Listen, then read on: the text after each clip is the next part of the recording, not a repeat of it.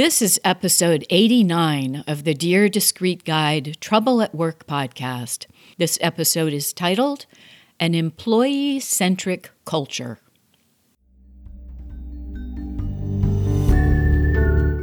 Hello, everybody. Welcome to Dear Discreet Guide Trouble at Work, where we talk about work, working, and how to make work better.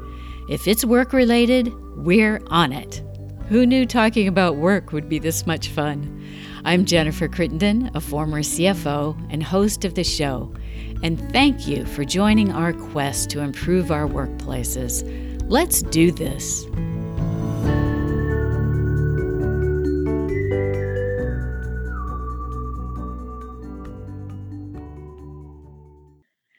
I'm really honored to welcome a new guest to the show. I met Sherry Stewart Deutschman through her book, which is coming out next week, called Lunch with Lucy, and I thought it was really charming.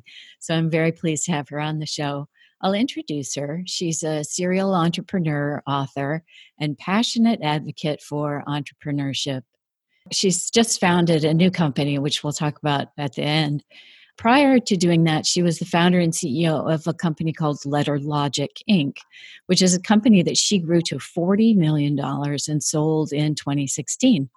And Letter Logic was named an Inc. 5000 company, which means it was one of the fastest growing privately held businesses in the U.S. for 10 consecutive years. She attributes the success of Letter Logic to its unique culture in which the needs of the employees came before those even of the customer or shareholders. And that culture led her to be recognized by Ernst & Young as one of their 2009 entrepreneurial winning women. And Letter Logic was also featured in the New York Times, Forbes magazine, Business Leaders, Inc., and Fast Company. She was honored by President Barack Obama as a White House champion of change in 2016. Welcome to the show, Sherry. Thank you, Jennifer. I'm happy to be with you. All right. So the subtitle of your book, Lunch with Lucy, is Maximize Profits by Investing in Your People. And tell us what experiences you had that led you to think that was the right approach for your company. Well, I was working for another company in the industry, and we just had constant problems, so much so that I believed that I was a professional apologist instead of the VP of sales. We would sell one account and lose an account. It was a constant thing. I felt like I was just constantly groveling to customers to keep their business and putting out fires. And it occurred to me that most of our problems were simple human error. And the problems were happening because my coworkers didn't care. And then I came to believe that they didn't care because nobody cared about them. And so when I started my company competing with that company, which got me sued. Oh, did it? Oh, I didn't remember that part. I determined that I didn't want to be like them. I wanted it so that everybody that worked with me had a vested interest in the success. And so I determined to start the company with an employee-first culture that would make every person feel like they were an owner and that would cause them to really to have a seriously vested interest in the outcomes. It's reminding me of that movie Office Space, which I'm going to have an episode about here pretty soon. But I think there's one point at which one of the employees is explaining to a couple of consultants, he's in a transfixed state, so he's being brutally honest. And he says something like, why would I work any harder? I mean, it makes, more productivity for my company, but why would I care? Why would that be something that I would want to do? And it's such an obvious point, but somehow we don't talk about that.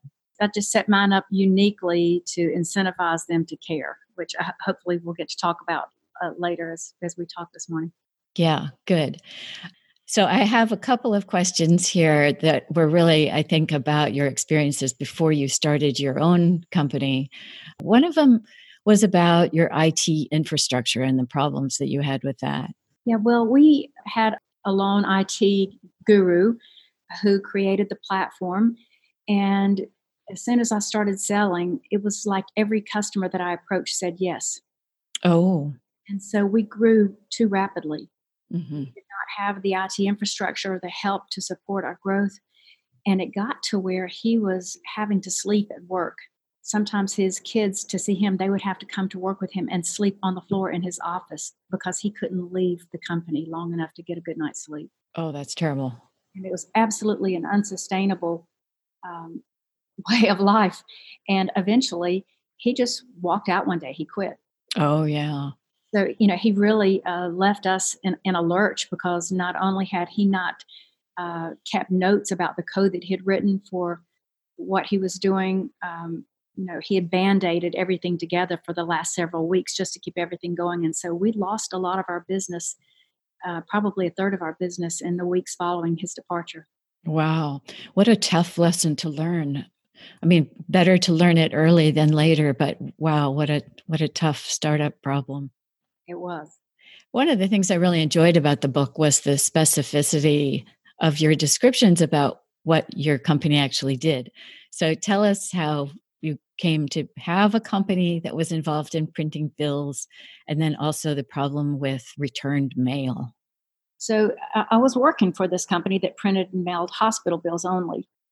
And so when I started competing with them, I determined to do the same thing, go after just that one market. In order to compete with them, I knew I had to have something really special, some market differentiator. And I wasn't just competing against them, I was competing against huge companies. WebMD at the time was my biggest competitor. Oh, wow. Hard to compete with them from your basement unless you've got something really special. Mm. A lot of people will tell you when you're starting a business to solve some huge problem, to find some enormous solution to a big problem and to go big. I didn't do that. I chose a problem that was a nagging problem that caused ripple effects within a hospital, and I chose to tackle that problem. And so I contacted hospital prospects and said, if I could solve that return mail problem, could I have your business? And they said, well, how would you solve it? And I said, I'll take all of your addresses before I print and mail the statement to the hospital to the patient. I will research their addresses, find a good address, and I will guarantee the delivery to the patient or your money back. So the first hospital I called with that offering said, well, that's the quintessential no brainer. Of course. Oh, Cool. yeah, interesting. And so I solved a seemingly tiny problem. And because nobody else was tackling that, it really opened the door for me to get a foothold in that industry. Yeah, I really like, as I say, the how specific it is. Sometimes when people talk about new startups, they're not as forthright as you were in your book. So I really enjoyed that a lot. And one of the tactics that you used to draw people out was this idea of lunch with Lucy, which is the title of your book, which I thought was really charming. So tell me how that idea came about and what it was. It came about with, I had a routine practice to have lunch with employees as often as I could. But on the way to one of those lunches one day, I noticed the woman that I was taking, she was new to our IT department. I noticed that she was shaking. And so I said, hey, are you okay? And she said, yes, I've never been to lunch with a CEO before. Mm. And I'm afraid that I'll do or say something wrong. So I had to remind her that I had the title CEO because I started the business and could call myself anything I wanted to call myself. Uh-huh. And that I was actually in awe of her and her education and her brilliance. And so I realized that I needed to spend more time getting to know the employees and removing that barrier of going to lunch with the CEO. So I started regular habit of lunch with Lucy on Wednesdays where I wasn't Sherry, the CEO. On Wednesdays, I was just Lucy, a coworker. And any of the employees could ask me to lunch, and they would choose the restaurant, and they would choose whoever else might be with us at the table, Mm. and they would choose the topic of conversation. Often it was just the two of us, but sometimes they wanted to bring somebody they were dating for me to check out. Oh, how fun. Well, one time a young man said, my mom wants to meet you. She's moving to Hawaii and she wants to meet you before she leaves. And the lunch got changed to a dinner, and it ended up with like 8 or 10 of us at a dinner table in a huge bar tab. Oh, right. But his mom was able to move to Hawaii shortly thereafter with the assurance that her son was in good hands and he was in a safe place. But it became the most important time that I spent in my company because I got to hear about the hopes and dreams of the employees and quickly came to the realization that none of them ever dreamed about working for a printing and mailing company. Right. It was just, a way to pay to support their families. But I got to hear about what they thought I was doing wrong as a leader, what equipment they needed, the things that I was doing that caused hardship, or sometimes just tiny little changes that we could make that would make their jobs and their lives easier. Hmm. And so I just chose that time, Wednesdays, to just go with them and listen. And you can't imagine how much I learned about my company and about my coworkers from those lunches. I think it became the most important time I spent each week in my business. It's really, it's just music to my ears, as my listeners would know. I was always amazed how, when you sat down and talked with employees at all levels of the organization, what wisdom you would uncover. People really think seriously about the company and what would make their jobs better and make us more productive and better places. It's really incredible. And yet, most regrettably, it's often our leaders that aren't very interested in what employees have to say. I think it's such a loss. It is because they're actually doing the work. They're in the trenches. They know where the problems lie, and they know the solutions better than we do. Often that's what I found, was that they really had very great suggestions if we would just listen. But it also created empathy because I got to hear sometimes some pretty sad stories about unique challenges that the employees were facing at home. So they might leave a happy environment at work, but they were going home to, hell. And so it helped me have more empathy for them, just by learning more about their personal situations. And it sometimes gave me insight into little things that we could do to solve those problems for them at home. Yeah, when you talk about your employees, it's obvious how much you care about them in the book, and how you have recognized them as fellow human beings. I really enjoyed that part. I love them, and they love me. It's 3.5 years since I sold the company, and yet not a day goes by that I don't have interaction with at least one of them. Today already, there have been three. Wow. A text, an email. Um, we are still very close. Yeah, lots of lessons to be learned there, I think. You also show a lot of humility in your book. In one case, you were talking about finding it difficult to be direct with people. That was something that you had to learn. So you ended up hanging a sign up in your office. So tell me about that. Yeah, I actually wrote it on a big whiteboard. Always, always be direct, because I felt like it just didn't serve anyone well for me to skirt around an issue. In the early days, I would bring someone in to talk about a problem, some poor performance, and I felt so bad about it. Hmm. I would water it down so much and hug them as they left that they didn't know if they'd been scolded or praised. Right. I can relate. Yeah, so it didn't really help anybody. And so I just started writing those words on my whiteboard every day. Always, always be direct. Studied it before I called somebody in for one of those tough conversations, and found it was absolutely the best and most loving, most empathetic thing to do. For years there's been the suggestion that you do this a sandwich of giving someone praise, little criticism, and then praise. And I think most people see right through that.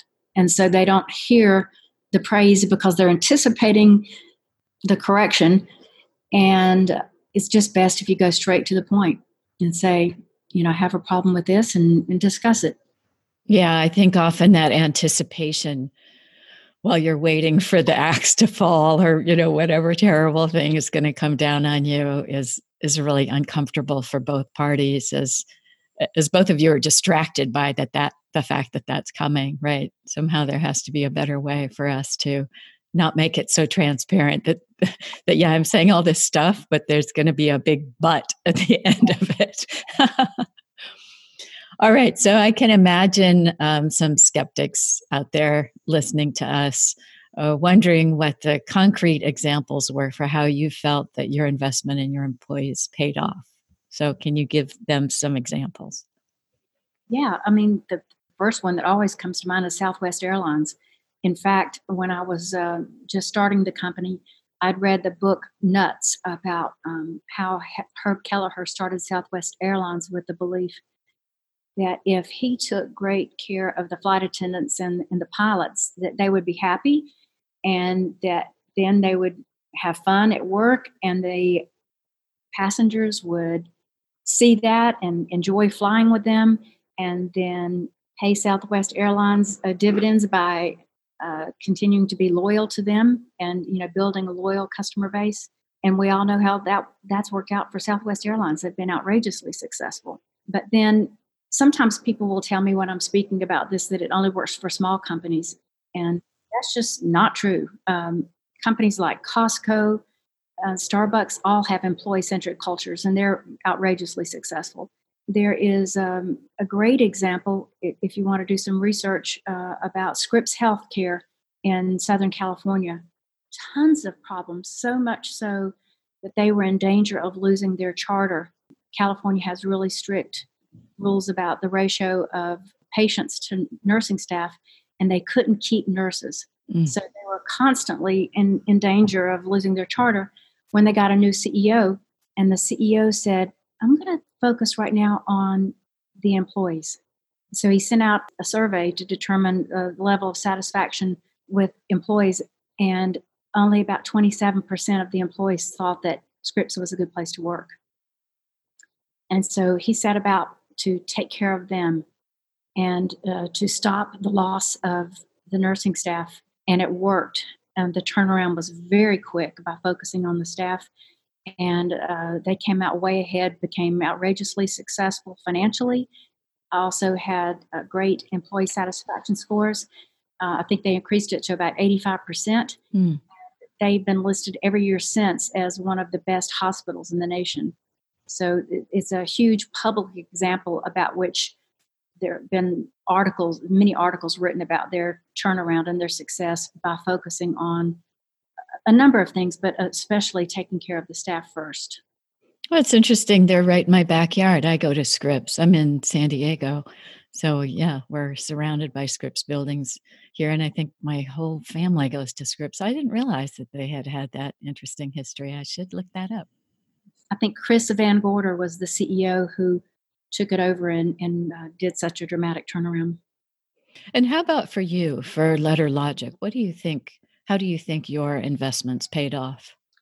We, even competing against those Goliaths I mentioned already, we were able to grow enough to be on that Inc. 5000 list for 10 straight years. And we were the most expensive in the industry. Oh, interesting. We ended up with the last couple of years with a 97 net promoter score, which is absolutely unheard of. A couple of years before I sold the company, I gave pretty significant price increases to all of our clients with the realization that I was going to lose some. Mm-hmm. Not a single client left. Oh, wow. They thought we were worth it.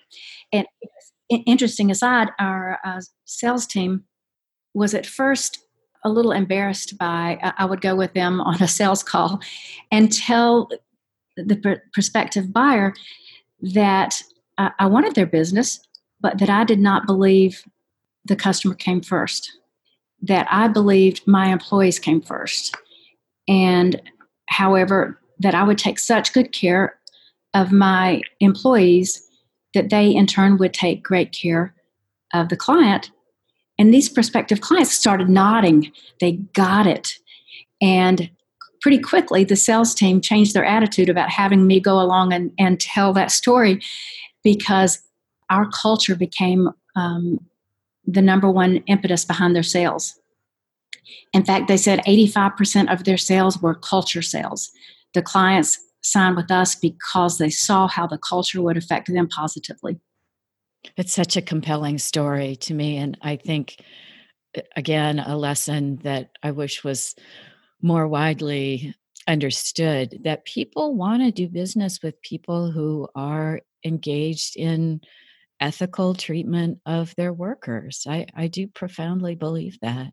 But I can imagine your sales team the first time you opened your mouth to say that, they're like, "Wait, stop. This isn't the script."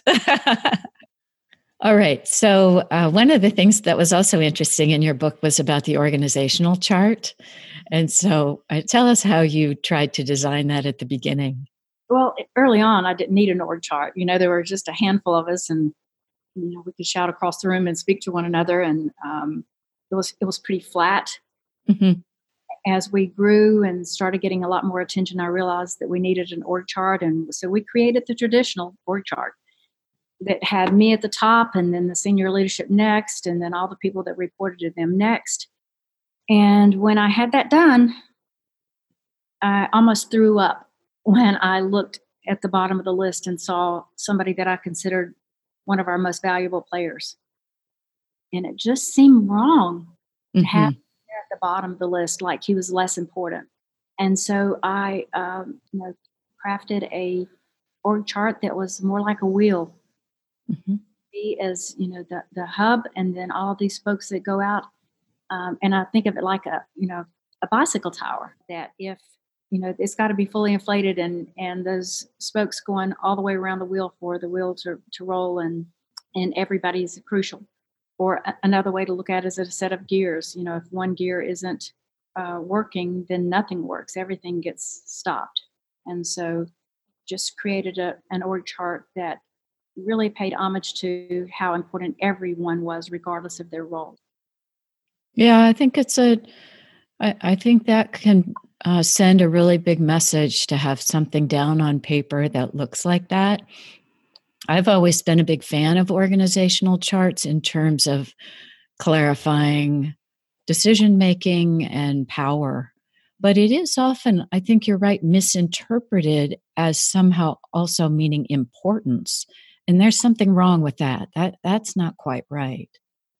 You're right, and I tried to tackle that wrong belief that those people at the bottom of that chart were less important through our profit share program. Tell me about that. So we had a very unique profit share program. There are lots of profit shares programs in the world, but ours was very unique. I've never heard of anyone doing anything quite like it. No, me neither. Every month we took 10% of the net profit.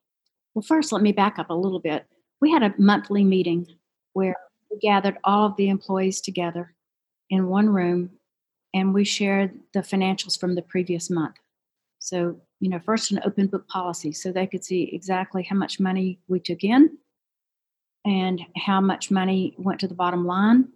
And then we could talk about the results. And we talked, because it was monthly, we could draw a direct line between their actions, our actions collectively, and the results. Mhm, And so, go back to your question earlier with some people saying, "Why should I care how well the company does?" mhm, Because we took that bottom line, took 10% of the net profit, and split it evenly at that meeting, and handed out checks, physical checks, for everyone with exactly the same dollar amount. So we showed that our custodian was just as important as our CFO, mhm. who was just as important as the head of IT, because we all got exactly the same dollar amount in our share of the profits. And that was a magically effective way to put everybody on the same level and to have us woven together very tightly in an organization that, all working together toward the same goal, to make that bottom line as big and fat as we could make it. Mhm. Yeah, there are so many things that I love about that. One is just your willingness to open your books up, which is unusual for a private company Usually, the employees don't know what's happening in the real financials. The other thing I like is that since it's monthly, in fact, you talk about this quite a bit in the book too, the problems with having profit share plans that are only yearly. It's just too long, it's too long to wait. And when it's monthly like that, you're much more agile, right? You can respond more quickly to things that have gone wrong. And I can imagine, I love to imagine what those meetings were like and the kind of specifics that you must have gotten into, like, oh, the profits were down this month because remember we had this accident with equipment breaking, or I'm putting words in your mouth here, but You're ex go ahead, tell us. No, you're exactly right. I mean, because it happened in the previous 30 days, we could remember exactly. Mhm. So Right. if we had a really great month and, we were firing on all cylinders, then the results were there. We could see it.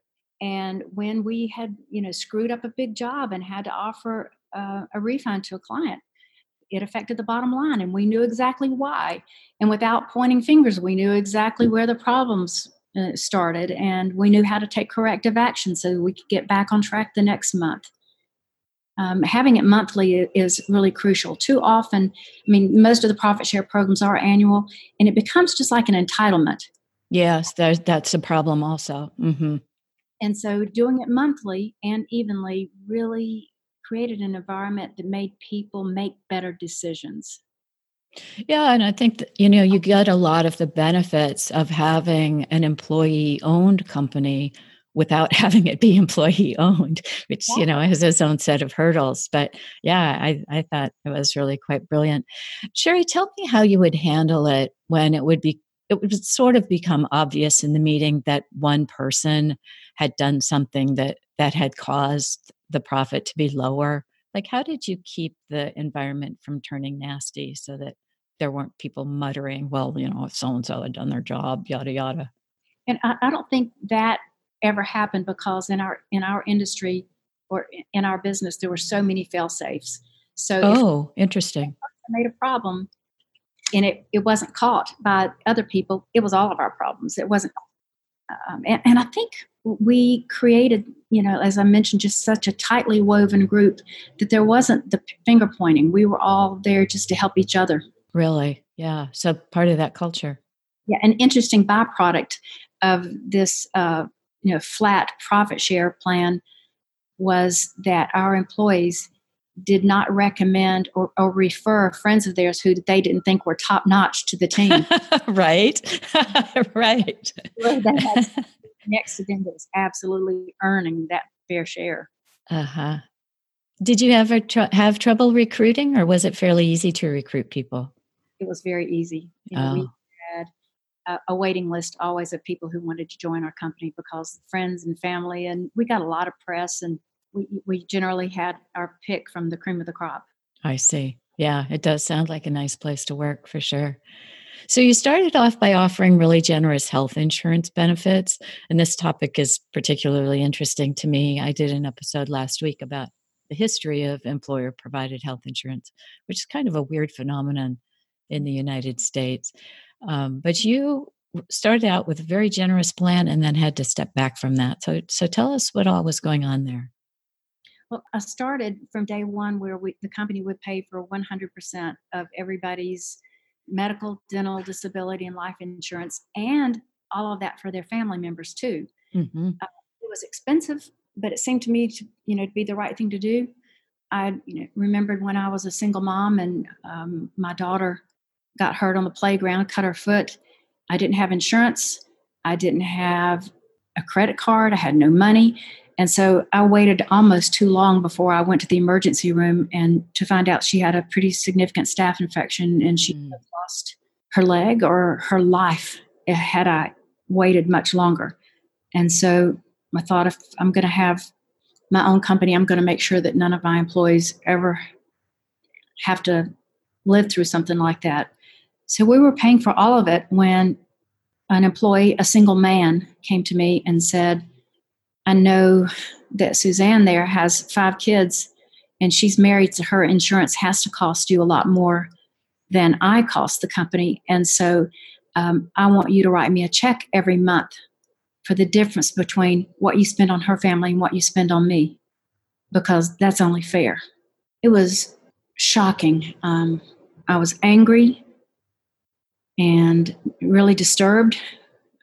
He said it was, just wrong the way I was doing it. So I talked to our attorney, and he said, you might have some liability there. And so I did, made a really tough choice and went to paying just for the employees and having them pay for their families. It was the only fair or equitable way that I could come up with a solution. It was sad, and got rid of him shortly thereafter, really because I felt like he didn't really buy into our unique culture of empathy and caring for one another. Yeah, it sounds as though it wasn't quite on the same page as other people in the company, or at least you. It's interesting. I know the psychologists tell us that when people perceive things to not be fair, they have, really kind of outsized reactions to things. Sounds like he just kind of worked himself up into a snit over it. I was a little disappointed in your attorney, I have to say, for not having a little bit more of a backbone about that. And here in California, I think we're so worried always about litigation that in my experience as a CFO, is we would often be counseled by our attorneys. They just sort of, turn white and start shaking if anybody threatened us with a lawsuit. And sometimes I felt like, well, maybe sometimes our attorney's reaction ought to be, yeah, you want to sue me? Go ahead. And when I read your story, I felt like, shoot, it was such a creative and warm-hearted approach to this trouble that people have with health insurance. I was really disappointed, but We tried to make up for it in other ways. Some of the policies we put into effect after that was, which would have been much to his chagrin probably, was to allow the employees to bring their kids and their pets to work whenever they needed to. oh So, yeah, that's right. Tell us about that. I'd forgotten to bring that up. so if a kid has a runny nose, they're not allowed to go to daycare. Mhm. The parent needs to be at work, because they don't get paid if they're not at work, and we certainly needed them there to perform their duties. And so, unless the kid was really sick, we said just bring them on in, and we all took turns helping take care of the kids. When we had snow days, which is not that common in Nashville, Tennessee. But when we did, it was like a zoo. Everybody brought their kids, and most of the kids hung out in my office. So I've been hit in the head with Nerf balls and spitballs, and had my office totally destroyed by these kids. But it enabled their parents to come to work and be earning a living, and knowing that their kids were safe and happy. Yeah, it's one of the things that there was one particular team that I worked on which was really an excellent team, really an A team. It was an A team, although I think all of us were kind of B players. And so I often think about why that team was so good. And one of the things that was noticeable about it was that we all knew each other's families. That really seemed to be a bonding effect for all of us. And you've talked about that in your book too. Yeah, it really makes you see an individual differently when you see how they interact with their family. Mhm. Makes you have a much greater appreciation for them. Mhm. Yeah, it definitely builds empathy and love, really. It does. You also talk about fair pay and how I think your quote is low wages affect us all. Can you expand on that? Yeah. In Tennessee, the minimum wage is $7.25 an hour, and we probably could have gotten away with paying $10 or $12 an hour as a starting pay. We it was basically half of our workers were factory workers. Mhm. But we looked at it this way to determine what was a fair living wage. If the two lowest paid employees at Letter Logic started dating and got married on their joint salaries, in what neighborhood could they afford to live? Could they afford to buy a home? Would it be a safe neighborhood? Would it be a neighborhood that their kids would be safe in? Could they afford to have kids? Could, Right. could they afford a real vacation? And with all of that criteria in mind, we set our minimum starting wage back then at $16 an hour. And I think in Nashville right now, that probably wouldn't be enough. It'd probably have to be something more like $18 an hour now. But that was a really good way for us to gauge whether or not we were paying enough. And, I argue that fair wages do affect us all because you only have to go to some of the places that pay minimum wage to see the kind of service that you get. And my belief is that even huge companies like Walmart, for instance, which is known for paying low wages, I think that even the Waltons would make a whole lot more money if they paid a fair living wage to their employees because they could get the same amount of work done with a lot less people because their people would be more fully engaged and giving fully of themselves. Does that make sense? It does. I was thinking that I almost can't imagine a company that's more the polar opposite of your company than Walmart. Just in terms of, I don't know, culture and attitude towards your employees. One of the things that worries me when I'm out in the world and interacting with people who are making so little money is, they're really vulnerable. They're really on the edge of catastrophe. And I think that affects them in a lot of ways, not just their work, but their attitude to life. And it's very nerve wracking to see people who are so exposed. And sadly, great percentage of our society is living just paycheck to paycheck, and it's just a layoff away from homelessness. Right. Yeah. It's nerve wracking. And it affects the health. And I remember when I first moved to Nashville as a single mom, not having enough money and just really counting out my pennies, hoping that I had enough money just to buy gas to get home. And I didn't have had so little money, really stretched very thin, and so often I had to go without electricity to be able to pay for daycare, and then I couldn't focus on my job. Hmm. Great care, do a great work for my employer because I couldn't focus. I couldn't concentrate because I was so filled with worry and fear. Yeah, I haven't given you a chance to kind of tell the story about what happened to you. So you moved to Nashville as a single mom, and then you were working. Tell us where you were working and how it came to be that you started your own company. Well, when I first moved to Nashville, I worked for a car dealership selling cars because I had the ugliest car in the world and it was on its last legs. And so I'd heard that, I could get a free demo to drive and didn't need a college degree to get a job there. And I moved to Nashville as, to pursue a career in music, had only a high school education. But I ended up working for a company in exactly the same field that I'm in now.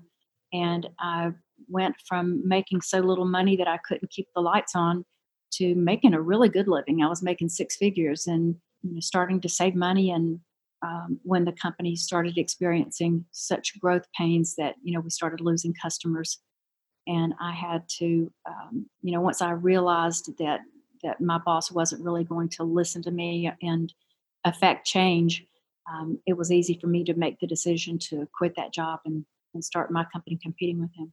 Oh, okay, I see. That's how that came about then. So you kind of made it in the traditional world and then decided that you didn't like the way that company was run and set out to have a different kind of company. Very Exactly. interesting. Exactly. I had, in a way, had my own company before. I cleaned houses for Mhm. people, and my sister and I had a route where we cleaned service station bathrooms. I had done that, but I had never really considered the big entrepreneurial world and really pursuing it the way I ultimately did. Yeah, when you're hiring people and Yes. writing employee handbooks and all the things that go with that. So to go back to your book a bit, One of well, like I said, one of the things I really liked about it was so down to earth and really refreshing for these kinds of books now in this space about entrepreneurship and starting your own company. So, was that on purpose? Was that deliberate to write that kind of book, or was that just a natural outcome of your own personality and style? Well, I guess it's both. Um, but I wanted the reader to be able to, because the book ultimately is about empathy as a leadership trait, Mhm. I wanted the readers to be able to feel empathy for the people that I was talking about and for the situations. I wanted them to be able to place themselves there and think about how that culture might affect their behavior there. So I guess it was a little of both. Yeah, I think it was very effective. And what are your hopes for the book, and what kind of impact do you hope it has? I hope that it will be read by lots of business owners and wannabe entrepreneurs and HR directors that start thinking about employee first culture as a really successful business model. Mhm. And I believe that my company was successful not in spite of all the crazy things we did for our employees, but because of it. Mhm. And so I'm hoping just to infect readers with some ideas of ways to improve their culture and thus improving their profitability. So I would hope that entrepreneurial groups nationwide read the book and invite me to speak so I can share a little more of the details in person. Um, that's what I'm hoping will happen Mhm. as a result of the book, and um, that entrepreneurs will think about doing at least the three things that I think are most impactful because it impacts society, which is listening to their employees, being transparent with the employees, and then sharing the profits. Mhm. And really having, I think we have the ability, but also the responsibility to better the lives of our employees. And I think those three steps are really important in that journey. Well, I hope it has that kind of impact as well. Let's see. So now you've sold Letter Logic, and here's where I want to talk about your new undertaking.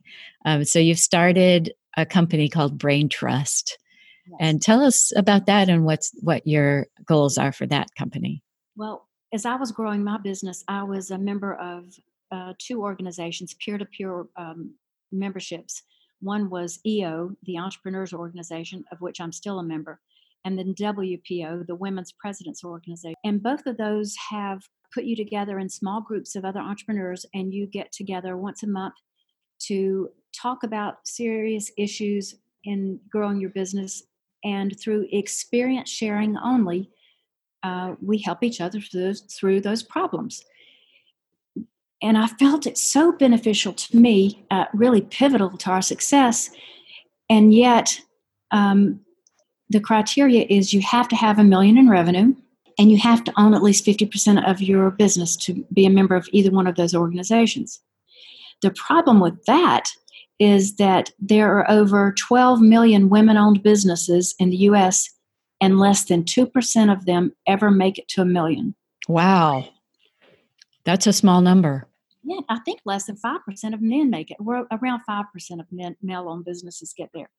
So that leaves this huge area of growth potential for these women if they just had, a sounding board to bring their problems to. So I started Brain Trust for those women to give them access to the experiences of several other women. We put the women together in groups of a maximum of 8 women per group, just to be the game changer that they need to give them the impetus to grow.